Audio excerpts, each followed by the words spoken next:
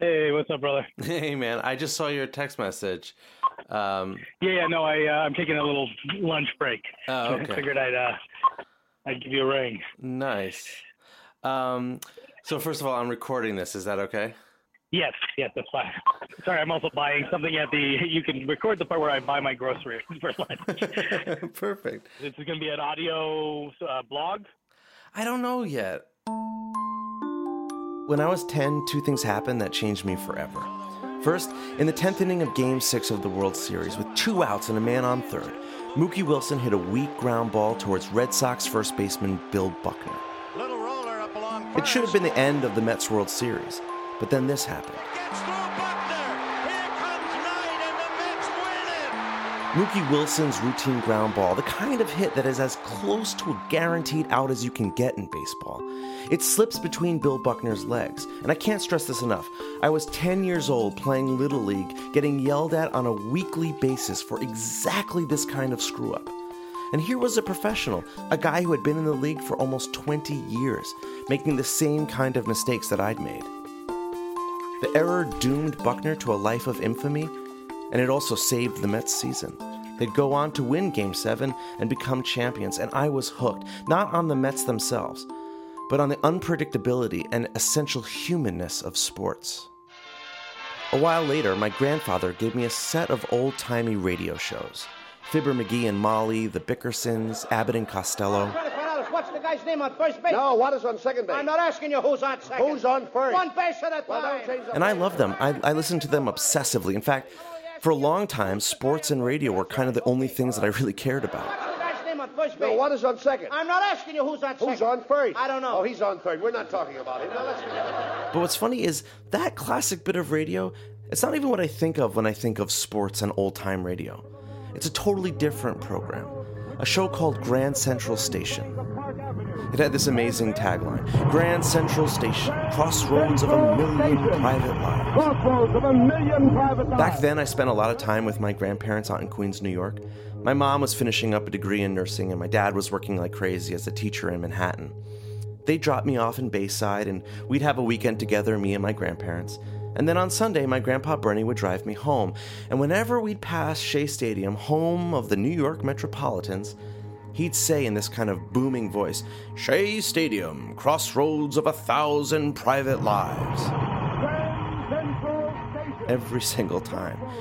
It wasn't a great joke, and actually, I don't even know if it was a joke. And I actually don't even know if I ever heard the original from the show, Grand Central Station, but I just know it from my grandfather. But either way, over the years, that tagline, Shea Stadium, crossroads of 1,000 private lives, it started to mean something to me. You see, sports is more than the athletes on the field or the coaches on the sidelines. It's more than the judges, refs, umps, and linesmen. It's more than the color men, the play-by-play guys, the mascots, the marching bands, or even the results. It's the way identities are formed. Lives are altered, myths are created, and stories are told. Shea Stadium, crossroads of 1,000 private lives. Someone ought to tell those stories, right? But, definitely not me. I mean, let's do the math. I've listened to probably 10,000 hours of radio in my life. I've produced exactly 0 seconds of it. I don't even like sports radio. I mean, there's nothing that bums me out faster than listening to a caller go on and on about how so-and-so should have done such and such, and you just have to catch that kind of ball if you're going to be paid $30 million and blah, blah, blah. But also, I've never even really been that good at sports.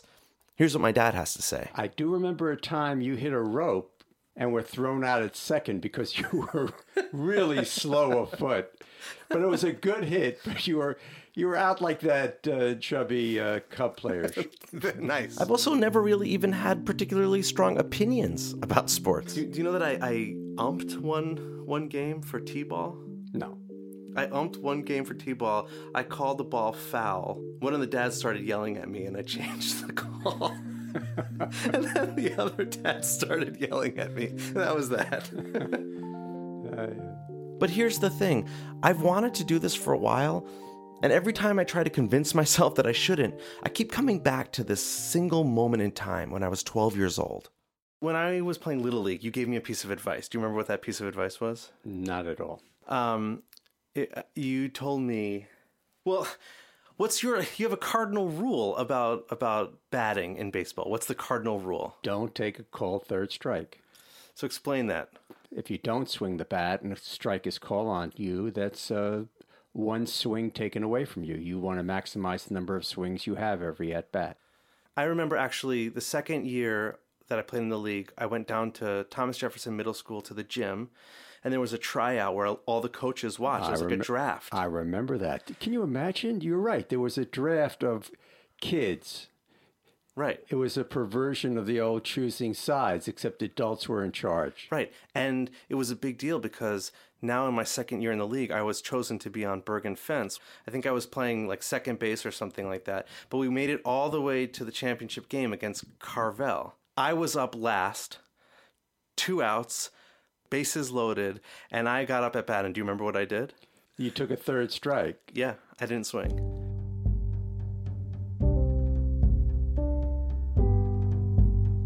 And I think I may have been behind the backstop, and I think I may have flipped out a little bit. That I don't remember. I remember being in the car. I remember being in the car on the way home, and you telling me, you can't do that. You can't take a third strike.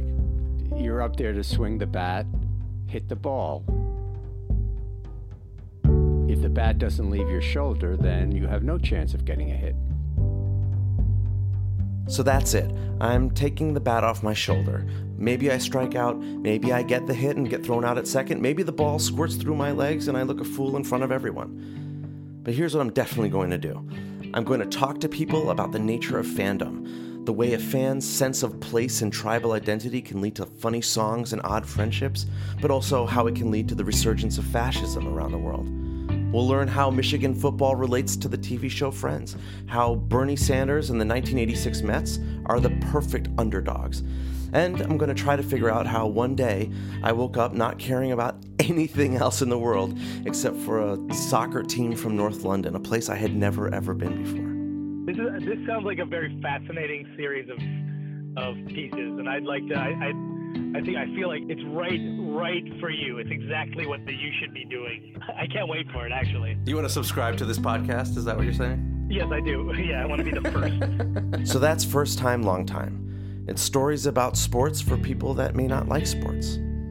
Wait, that's not a very good tagline. It's First Time, Long Time. It's not the play-by-play, it's the day-to-day. Well, all right, it's a work in progress, but I hope you like it.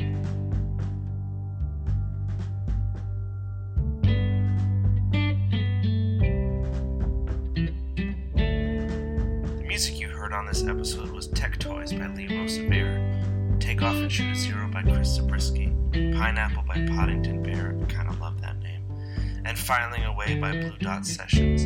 I found it all on freemusic.org, which is a pretty great resource. The voice on the phone call was my buddy Shlomo.